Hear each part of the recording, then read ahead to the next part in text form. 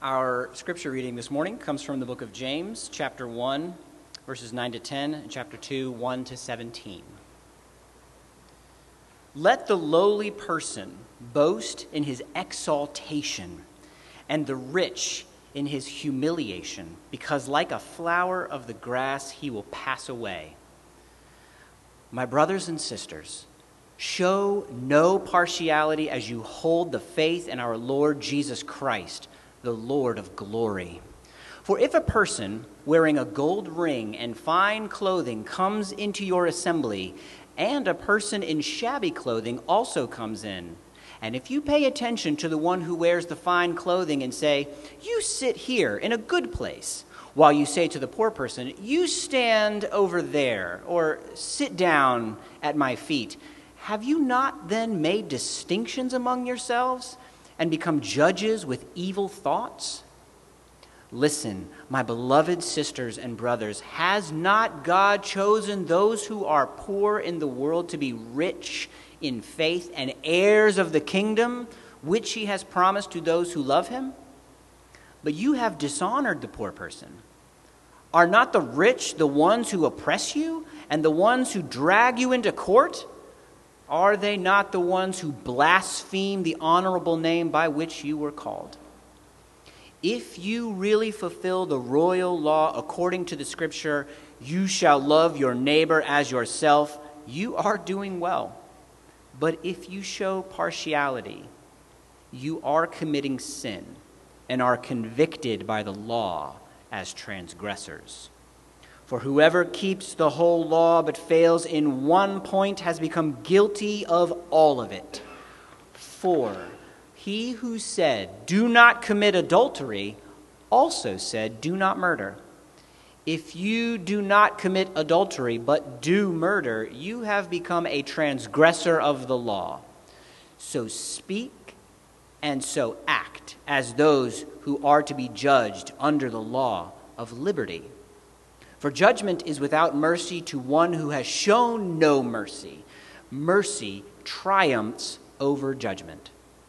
What good is it, my brothers and sisters, if someone says he has faith but does not have works? Can that faith save him? If a brother or sister is poorly clothed and lacking in daily food, and one of you says to them, "Go in peace, be warmed and filled," without giving them the things needed for the body, what good is that? So also faith by itself, if it does not have works, is dead. The word of the Lord.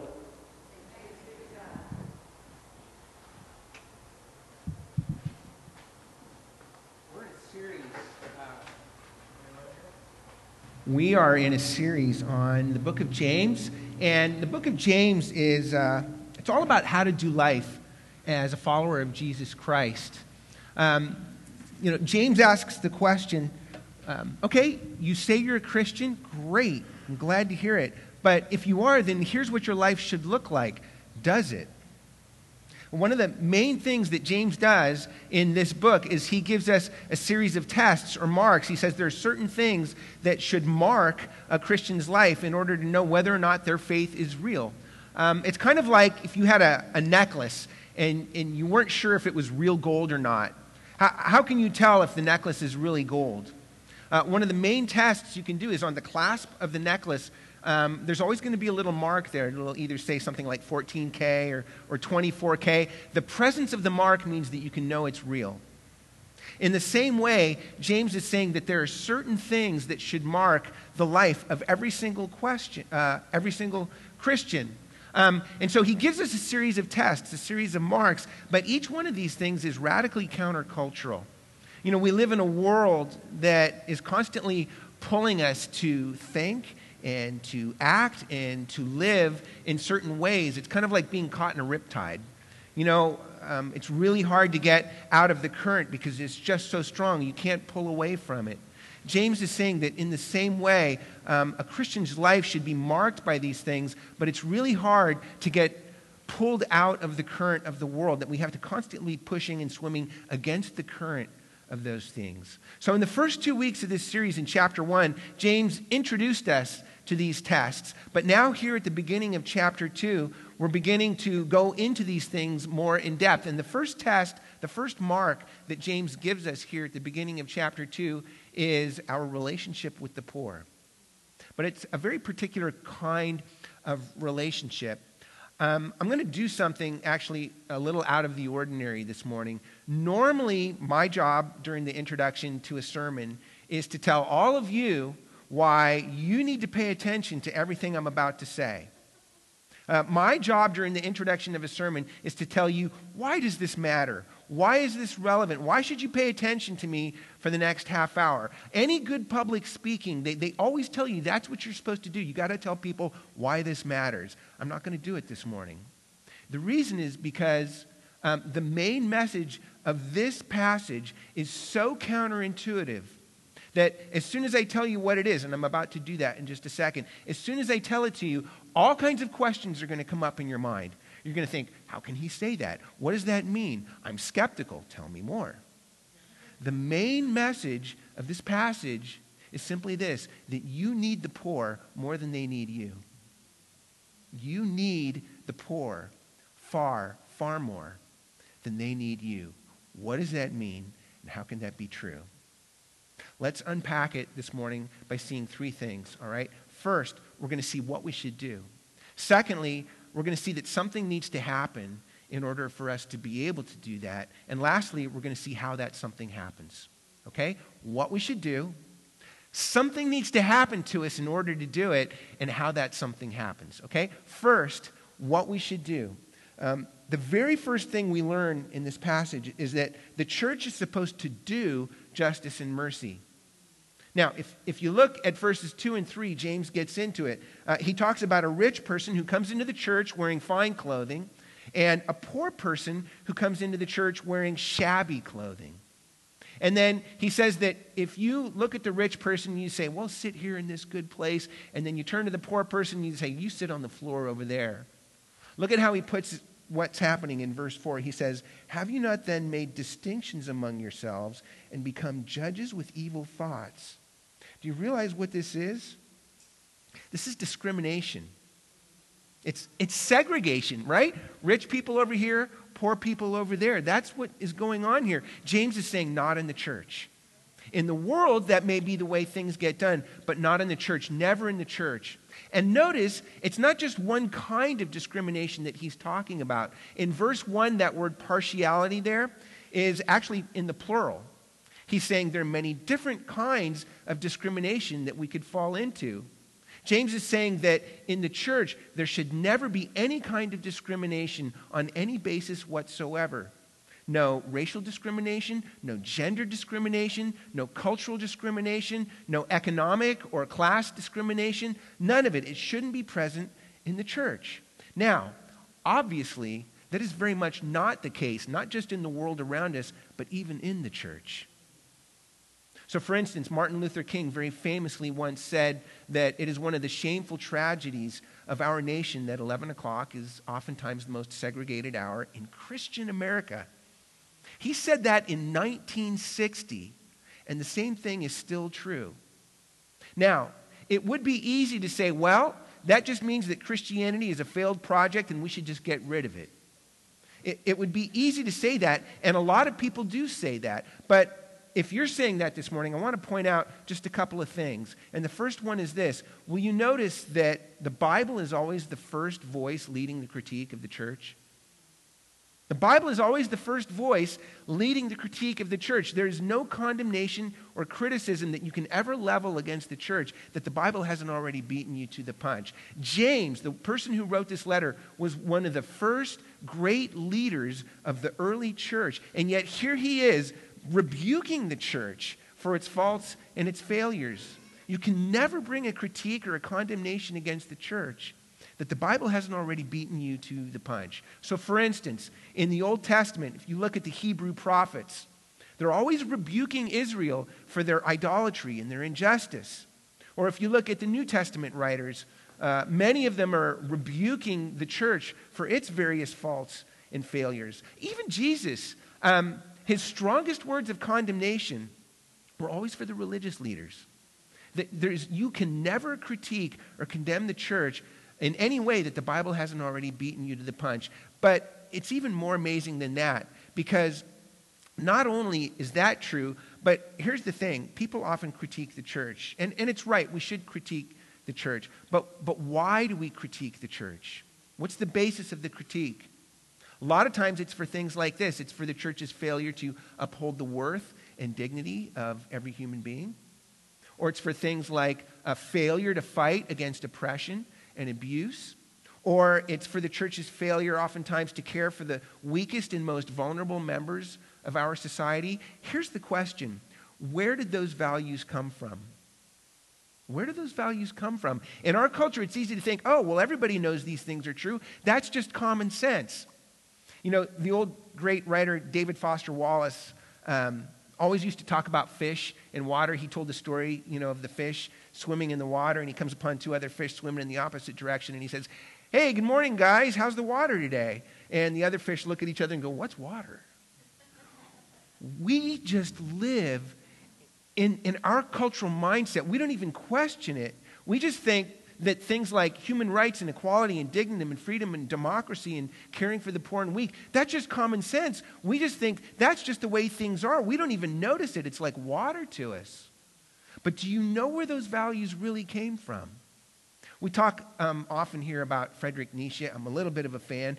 Not only was he one of the greatest philosophers who ever lived, I've actually been reading a lot more by him and about him. Not only was he one of the greatest philosophers who ever lived, Nietzsche was actually an expert in ancient languages, in ancient cultures, and ancient history. And one of the things he was constantly saying was that all of these values that are so important to us in Western culture, things like human rights and equality for all people, things like freedom and democracy and caring for the poor and the weak, he said that the only reason we value those things in Western culture is because those things are an inheritance from Christianity. But it's even stronger than that. Not only does Nietzsche say that the only reason we have those things in Western culture is because they come to us from Christianity, he says that if you're an atheist or if you're skeptical about Christianity and yet you still embrace these values, he says you're being intellectually dishonest. He was constantly criticizing his secular, liberal, humanistic contemporaries because they wanted to reject Christianity on the one hand, but still hang on to all these liberal values on the other hand. He said, you're being intellectually dishonest. Friends, not only is the Bible always the leading voice in the critique of the church, you can't even begin to critique the church without using Christian categories. That's where they come from. Now, what's the point? The point is that the solution to all the injustice and the discrimination that exists inside of the church, and it does, the solution to that is not to get rid of Christianity, but to get deeper into Christianity. If you notice in verse 1, what does James say? He says, show no partiality as you hold the faith in our Lord Jesus Christ. In other words, he's saying that the solution to injustice and discrimination in the church is not to get rid of Christianity, but to hold more tightly to it. You notice he says how we hold the faith. The solution is not to let go of Christianity, but to get a better grip on it. Friends, the church must be doing justice. That means the absence of discrimination in the church. But James also says that the church should also be doing mercy. It's not just the absence of discrimination, it's also the presence of mercy. He talks about that in verse 13, where he says that judgment will be shown without mercy to those who show no mercy. Now, when we hear the word mercy, a lot of times it's easy for us to think of an inner feeling, an inner attitude of kindness and benevolence and forgiveness towards people. But that's not what James is saying here. And we know that's true because immediately after he talks about mercy, he goes into another little case study. It's all about a poor person who's naked and hungry. And he says that if you don't take care of that person's needs, then you're failing to show mercy. That's what mercy means. That is the biblical definition of mercy. It's not just warm fuzzies. Biblical mercy is actually caring for the physical, tangible, material needs of poor people. So for instance, in the parable of the Good Samaritan, Jesus, in that very famous parable, he actually shows us a picture of someone who did mercy. And what did they do? They bound up the wounds of somebody who was beaten and injured. He carried that person to a place of safety. provided for that person's well-being, and he paid for that person's rehabilitation out of his own pocket. That, Jesus says, is what it means to do mercy. The biblical definition of mercy is not just warm fuzzies. It's actually caring for the physical, tangible needs of people that are hurt and poor. Now, one more thing before we need to move on. Not only is James telling us that the church ought to be a community of justice and mercy, he's saying that this is not a suggestion. This is not like an optional add-on to Christianity. You can take it or leaving. No, he says this is an absolute commandment. If you look at, there's a paragraph there, verses 8 through 12. It's a kind of an extended discussion about the law and about the Ten Commandments. He talks about a couple of them. One of the basic things that James is saying in that paragraph right there is that if we fail to do justice and mercy as a community of God's people, that it's the same thing as if we broke one of the Ten Commandments. It's that serious. In fact, in verse 13, again, James says that judgment will be shown without mercy to those who show no mercy. This is such a big deal to God, James is saying, that if we fail to live like this, God is actually going to judge the church. Whoa. Friends, the church is called to be a community of justice and mercy. But that leads to our second point. We've just seen what we should do, but the second question is, okay, something needs to happen in order to enable us to do this. Because everything we've just been talking about, we should be a community of justice and mercy. That's really not all that countercultural, is it? In our culture, we like that. In our culture, it's actually cool to be into justice and mercy. But that actually leads us to an even deeper problem. And the problem is this. If we were to just stop the sermon right here, we need to be a people of justice and mercy. Yeah, that's true. But if we just stopped right there, it would be really easy for us to just go out in the world and say, yeah, we're going to be the ones who are on the side of justice and mercy. We're going to be the ones who get it. We're going to be the ones who are in the know. Not like those other people who don't get it. We're not like them. Do you see what's happening? Friends, unless something happens that changes the fundamental structure of our hearts, then when we move out into the world to fight against superiority and discrimination, all it's going to do is make the superiority and discrimination in our own hearts even worse. How does that change? What needs to happen to us? Some of you might think, well, we should cultivate humility in our lives. And I would agree that it's good to be humble, but have you ever caught yourself being humble? And then you thought to yourself, oh, look, I'm being humble. How wonderful. Wonderful moi. And then what you do is you start looking around and you start comparing yourself to all the other people in the world who aren't quite as humble as you are. And all of a sudden, you're not being humble anymore, are you? Nothing's changed in your heart. What has to happen to our hearts in order to make us people who can really practice justice and mercy without ramping up the pride and superiority in our own hearts? Look at how James puts it in verse 5. Okay? He says, has not God chosen those who are poor in the world to be rich in faith? What's James saying here? He's saying that on the surface, it kind of sounds like James is saying that only economically poor people can become Christians. But he can't be saying that because the Bible has lots of rich people who were heroes of the faith. So, for instance, Abraham was rich. Job was rich. When Jesus called tax collectors like Matthew and Zacchaeus, tax collectors were rich. So James can't be saying that only poor people can become Christians. But on the other hand, it is true that by and large, poor people, economically poor people, are far, far more open to the gospel than rich people are. Why is that? It's because the gospel says that God's strength and power does not come into the world through strength and power. It comes into the world through weakness and poverty. So poor people, by and large, are far more open to the gospel as a result of that. So look at how James puts this. He says, God has chosen those who are poor in the world to be rich in faith. Now, when he talks about being poor in the world, that's talking about economic resources. But when he talks about being rich in faith, that's talking about spiritual resources. What's going on here? What James is saying is that there are actually two kinds of poverty. There's economic poverty, but there's also spiritual poverty. In fact, we could put it this way. Economic poverty is actually a window into a truer, deeper kind of poverty that we all experience. What is that poverty?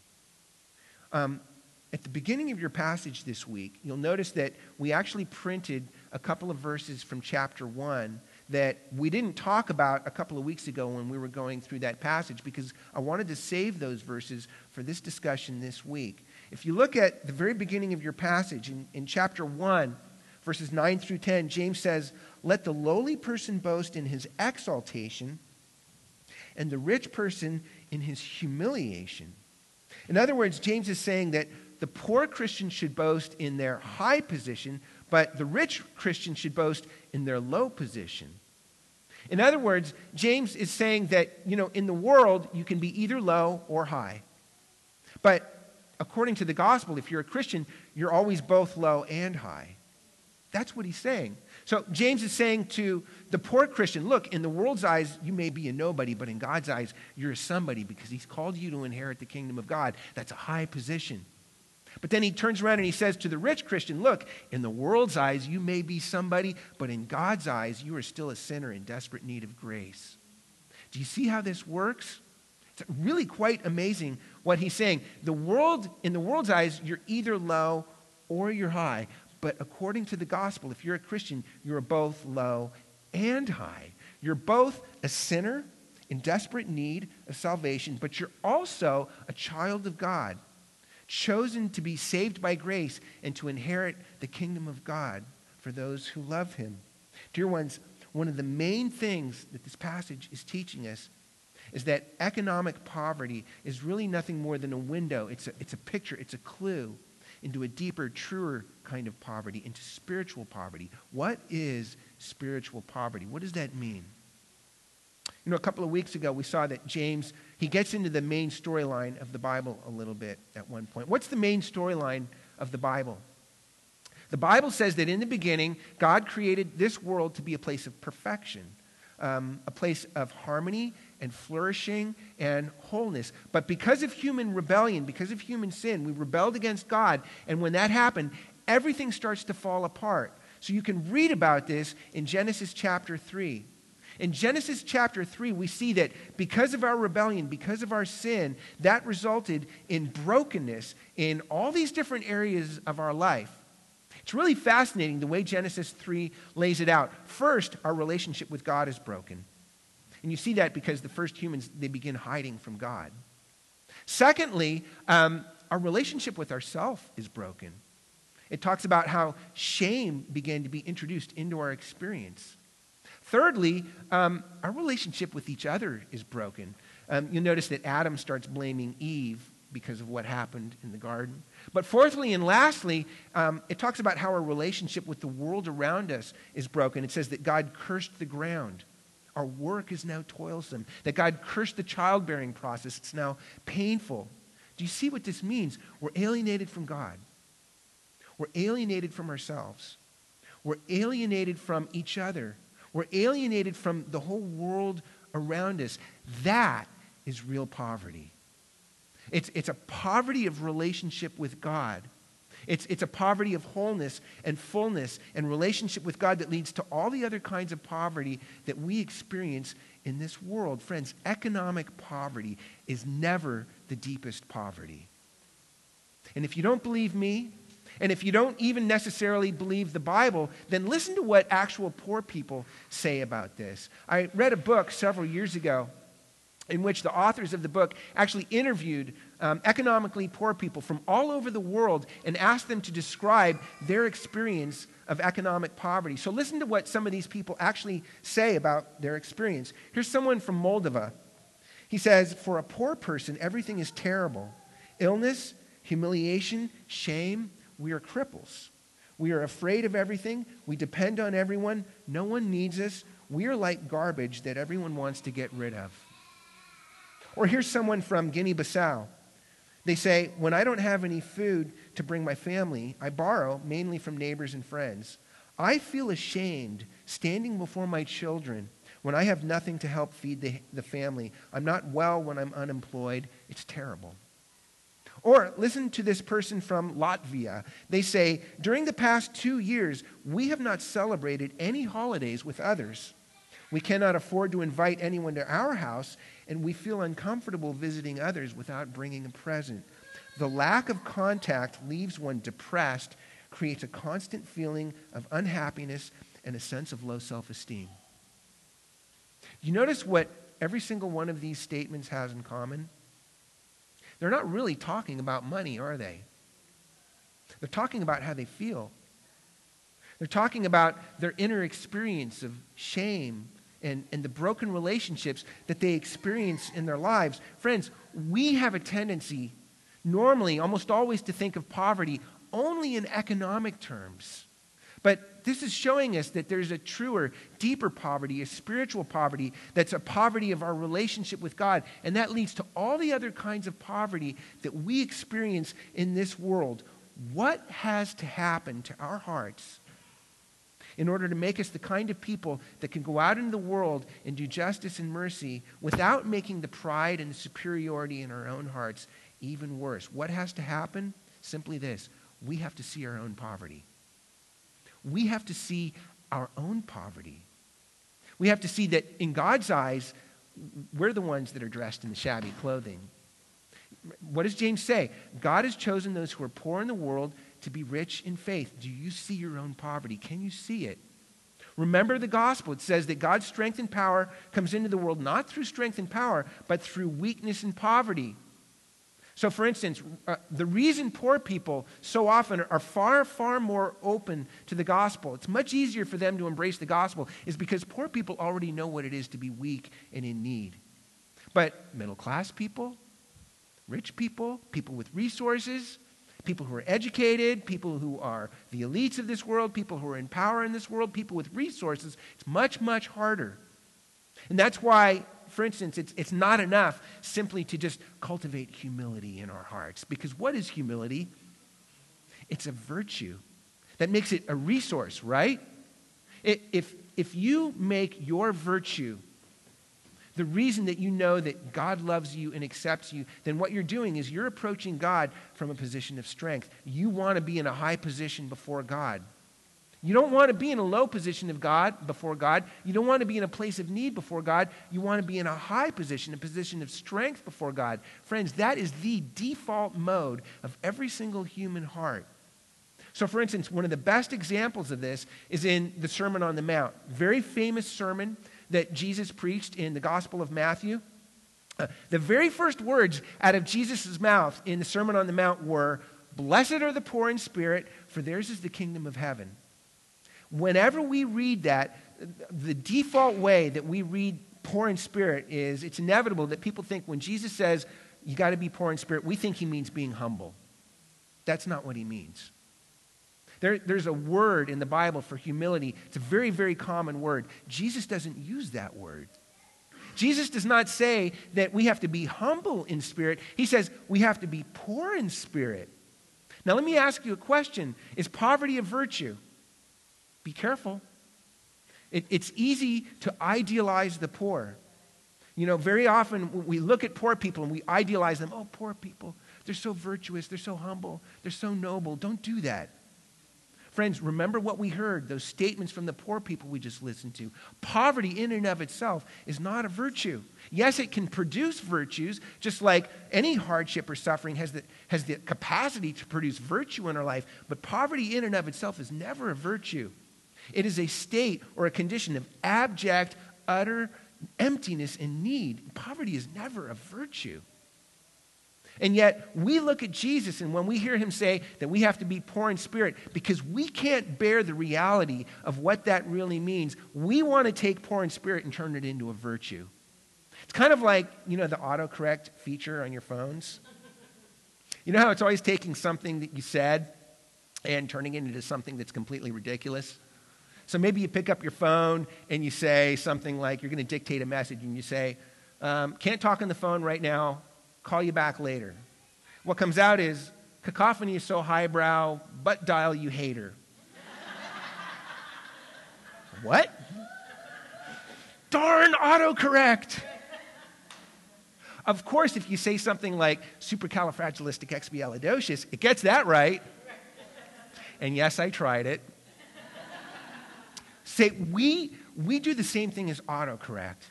Autocorrect is always mistranslating things. When we look at what Jesus says about being poor in spirit, we want to translate that into virtue because we can't bear the thought, we can't bear the reality that we can only approach God from a place of need, from a place of abject emptiness. It tears us apart.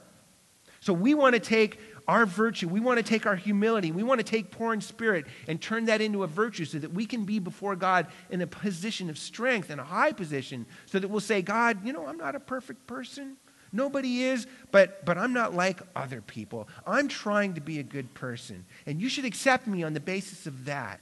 See, we don't want to be in a position of weakness before God. But unless we're allowing ourselves to really come to God and be in that position of weakness and poverty before Him, then our hearts can never be changed and our relationship with God can never really be restored. And unless that happens, then when we go out into the world to practice justice and mercy, all that's going to happen is we're going to remain infected with the spiritual cancer of pride, superiority, and discrimination, and that leads to our last point. We've seen that what we should do is be a community of justice and mercy. But we've also seen that what needs to happen to us in order to do that is we need to become capable of seeing our own spiritual poverty. But that leads to our last point. How does that actually happen? How does that actually happen? The only way that can happen is to find a radically new basis for our identity. And friends, that is exactly what the gospel does for us. How is that? If you look at verse 1, you notice that James is talking about how we hold the faith in our Lord Jesus Christ. But did you notice at the very end of that, he tacks on this little phrase. He calls Jesus the Lord of glory. Now, why does he do that? Is that just arbitrary? Like a little literary flourish? Oh, Jesus, the Lord of glory. No, it's not arbitrary. James is making a point. What is his point? Well, we can see what his point is by what he says next. Because immediately after calling Jesus the Lord of glory, the very next thing he does is he gives us this case study. He tells us this little parable about the rich person who came in wearing the fine clothing and the poor person who came in wearing the shabby clothing. What he's saying is that if you look at the rich person and the poor person and you begin making distinctions and discriminating between those people, it's because you haven't really begun to understand the glory of Jesus. Because when James talks about the glory of Jesus, he means a lot more than just that Jesus is some kind of cosmic light bulb. In the Bible, glory, it means status. It means that something matters. It means importance. It means significance. To say that Jesus is the Lord of glory is to say that he matters infinitely more, that he is infinitely more important and infinitely more significant than anything else in the world. What James is saying if we really saw the glory of the Lord Jesus, that all of a sudden, all these little distinctions we make between rich people and poor people and every other kind of distinction, that all of those distinctions would suddenly become utterly meaningless. But it's even more than that, because not only is James making this comparison between Jesus' glory and all the little distinctions we make in this world, he's also saying that this is a parable of what happened when Jesus, the Lord of glory, entered this world. Because Jesus Christ is the ultimate rich person. Jesus Christ has the ultimate significance, ultimate importance. He has the ultimate status. You know, in our world, it's really easy. We get so impressed with people who are rich and famous. We get a little captivated. If somebody walked in right now, somebody like a celebrity or a sports hero walked in here right now, we'd all be a little starstruck. But friends, Jesus Christ made the stars. He created the universe and hung the stars in the sky. That's wealth. That's power. That's honor. That is significance. Jesus Christ is robed in a beauty and a glory and a holiness and a righteousness that would blind us and strike us to the ground if we were ever really to lay eyes on it. That's who he is. Jesus Christ is in the ultimate high position. But when he came to earth on the cross, Jesus Christ took the ultimate low position. Because when Jesus Christ came to earth, this Lord of glory, when he came to earth, he didn't come as a powerful person. He didn't even come as a middle-class person. Jesus came as a poor person, and not just any poor person. On the cross, Jesus Christ became the poorest of the poor and the lowest of the low. You know how in verse 2, James talks about the poor person wearing the shabby clothing? That word shabby isn't a word that just means like worn out or old. It's a word that actually literally means filthy. It means disgusting.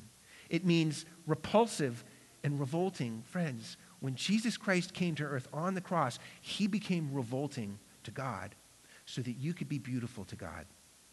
Jesus Christ on the cross was clothed in all the filth of our sin and our humiliation so that we could be robed in the beauty of his glory and his exaltation. Don't you see?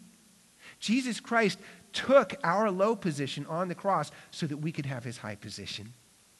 He got the judgment that we deserve so that we could receive mercy. And when you see Jesus doing that for you, all of a sudden that gives you the basis of a radically new identity. You know, in this world, the world that we live in, it's very easy. Rich people are often almost inevitably defined by what they have, right? Rich people are defined by their resources. They're defined by what we have. And poor people in the world are so often defined by what they don't have. But the gospel says that you are not defined by what you have, neither are you defined by what you don't have. You are defined by what's been given to you. You are defined by Jesus Christ giving his life for you on the cross. And when you see him doing that, all of a sudden you have a radically new identity. And when that happens, now you're able to go out into the world and start living in a way that makes you know that your own spiritual poverty is real. All of a sudden what happens is you begin to get into relationship with the poor. You begin to get close to the poor. And you do it because you realize that you actually need the poor more than they need you. I want to tell you a story about a man named Jean Vanier. Jean Vanier is a Christian theologian and philosopher and humanitarian. But what he's probably best known for is the founder of a group of communities around the world known as l'Arche, which is French for the Ark. L'Arche communities are places where people with and without mental disabilities, where they live together and where they care for one another. Many of the people that live in these communities have profound disabilities. In fact, some of them can't even speak or take care of themselves. Now, when he was a young man, Jean Vanier did not set out to create these communities. In fact, he says that when he was a young man, he says, all my life I had been taught to climb the ladder, to seek promotion, to compete, to be the best, to win prizes. This is what society teaches. But in 1964, Jean Vanier felt that Jesus was calling him to take two men that had been living in a mental asylum. They were in an institution. And to take these two men and to begin living with them. Their names were Raphael and Philippe, and it was the beginning of the first l'Arche community. And Jean Vanier says that when he began living with these men, he began to make certain discoveries. One of the first things he discovered was this. It's easy to think that people with severe brain damage, that's their greatest pain, but he says it's not. He says that people with severe brain damage, that's not their greatest pain. It's the pain of rejection. He says, even though they couldn't speak, so often he would look into their eyes, and it was almost like their eyes were crying out to him for communion, saying, am I important to you? Will you be my friend? Do I have any value to you? He said that there was so much fear inside of their hearts that they were going to be rejected and found unlovable because they saw themselves as being dirty and evil and no good, that nobody could love them like that. But as important and painful as that discovery was, Jean Vanier says that there was an even more painful discovery that he made when he began living with Raphael and Philippe. And I'm going to read to you how Jean Vanier puts it himself. He says, when you've been taught from an early age to be first, to win, and then suddenly you sense that you're being called by Jesus to go down the ladder and share your life with those who are poor and marginalized, a real struggle breaks out. As I began living with Raphael and Philippe, I began to see all the hardness of my own heart. Raphael and the others were crying out simply for friendship, and I didn't know how to respond because of the other forces within me pulling me to go up the ladder. But over the years, the people I live with, these poor people, he says, they have been teaching and healing me. They've been teaching me that behind the need to win, there are my own fears and anguish. The fear of being devalued or pushed aside. The fear of opening up my heart and of being vulnerable or of feeling helpless in front of others. He says, I discovered something which I had never confronted before, that there were immense forces of darkness and hatred within my own heart. At particular moments of fatigue or stress, I saw forces of hate rising up inside of me and the capacity to hurt someone who was weak and was provoking me. That is what caused me the most pain, to discover who I really am. I did not want to admit all the garbage inside of me. It took time for me to discover that their cry for communion was revealing my own poverty and my own wounds. People may come to our communities because they want to serve the poor, but they will often only stay once they have discovered that they themselves are the poor. And then they discover something extraordinary, that Jesus came to bring good news to the poor, not to those who serve the poor. I think that we can only truly experience God, meet Jesus, receive the good news in and through our own poverty, because the kingdom of God belongs to the poor in spirit, the poor who are crying out for love. Dear ones, are you willing to go down the ladder? That doesn't mean becoming something that you're not. It means realizing what you really are. The gospel gives you the basis for a radically new identity. In the world, rich people are defined by what they have, and poor people are defined by what they don't have. But the gospel says that you are not defined by what you have, neither are you defined by what you don't have. The gospel says you're defined by what's been given to you. It says that you're defined by Jesus Christ, the Lord of glory, and that when you see him giving his life for you, when you see this Lord of glory, the one who existed from all eternity at the top of the only ladder that matters, when you see him giving his life for you, all of a sudden that puts a value upon you. That puts a significance upon you. That puts a burden, a weight of glory upon your life to which nothing else in this world can compare. Do you see Jesus doing that for you? Dear ones, God calls us, this church, this community, to be a place, a community of justice and mercy. But the only way that we can do that is if we see Jesus clothed in our poverty so that we can be clothed in his glory. Do you see him doing that for you? Get close to the poor.